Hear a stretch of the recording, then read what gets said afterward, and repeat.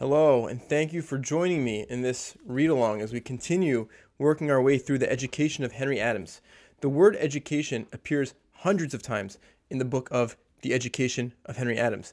The word education appears almost every few paragraphs because almost every few paragraphs Henry Adams reflects on what he's describing, on this narrative, on his autobiography, and he asks himself, what did I learn from this? What did I profit from this? And as we'll see as we continue in this read along, the word education takes on many different valences. It has many different connotations.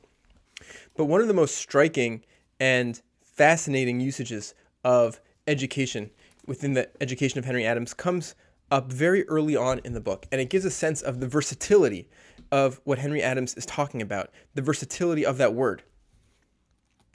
At this point, Henry Adams is about 12 years old. We've learned a little bit about his childhood, about his parents. We've learned about his relationship with his grandfather, John Quincy Adams. We've learned already about his disdain for schooling and teaching. We know that Henry Adams is a bit smaller than many of his peers, a bit more of a recluse than many of his siblings and his peers. And again, he's elaborating on the texture of his childhood and Boston in which he grew up. And he writes, quote, "Every boy from the age of 7 fell in love at frequent intervals with some girl, always more or less the same little girl, who had nothing to teach him, or he to teach her, except rather familiar and provincial manners, until they married and bore children to repeat the habit. The idea of attaching oneself to a married woman, or of polishing one's manners to suit the standards of women of 30, could hardly have entered the mind of a young Bostonian, and would have scandalized his parents. From woman, the boy got the domestic virtues and nothing else. He might not even catch the idea that women had more to give. The Garden of Eden was hardly more primitive." End quote. So this is Henry Adams waxing about the Puritan and modest virtues of his Bostonian upbringing. But then he continues, quote, "To balance this virtue, the Puritan city had always hidden a darker side. Blackguard Boston was only too educational, and to most boys much more interesting." End quote. So Blackguard Boston, of course, is like this villainous, criminal side of Boston with which Henry Adams, as a young boy, is also becoming acquainted with. Quote, "A successful blackguard must enjoy great physical advantages besides a true vocation, and Henry Adams had neither. But no boy escaped some contact with vice of a very low form. Blackguardism came constantly under boys' eyes, and had the charm of force and freedom and superiority to culture or decency. One might fear it, but no one honestly despised it.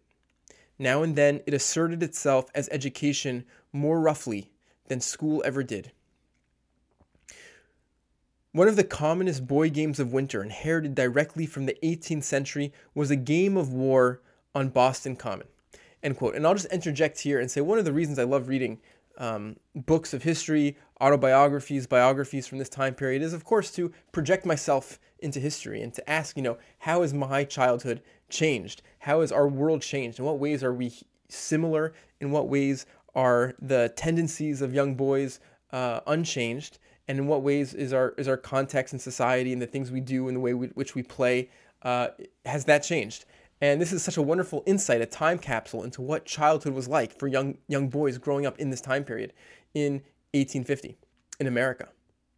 So, continuing, one of the commonest boy games of winter, inherited directly from the 18th century, was the game of war on Boston Common. In old days, the two hostile forces were called North Enders and South Enders. In 1850, the North Enders still survived as a legend, but in practice, it was a battle of the Latin School against all comers, and the Latin School for Snowball included all the boys of the West End. Whenever, on a half-holiday, the weather was soft enough to soften the snow, the Common was apt to be the scene of a fight, which began in daylight with the Latin School in force rushing their opponents down to Tremont Street, and which generally ended at dark by the Latin School dwindling in numbers and disappearing. As the Latin School grew weak, the roughs and young blackguards grew strong.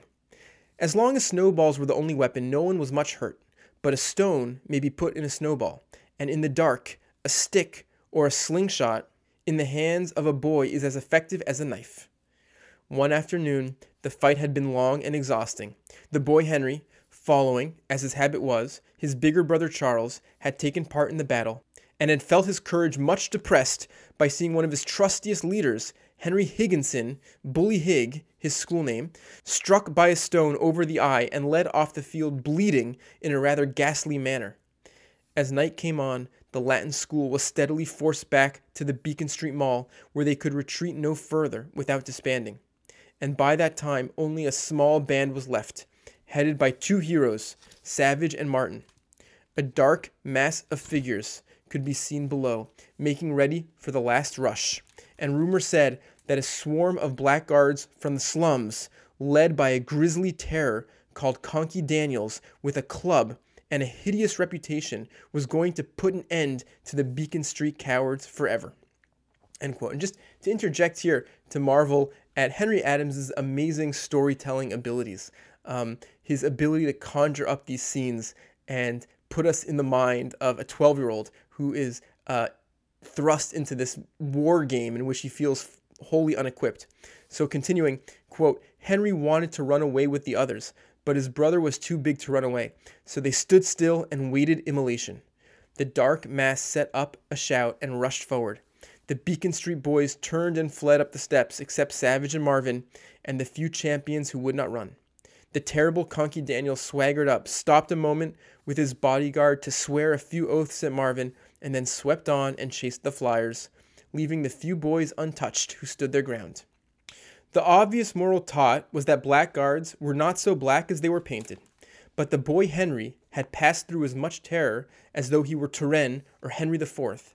And 10 or 12 years afterwards, when these same boys were fighting and falling on all the battlefields of Virginia and Maryland, he wondered whether their education on Boston Common had taught Savage and Martin how to die.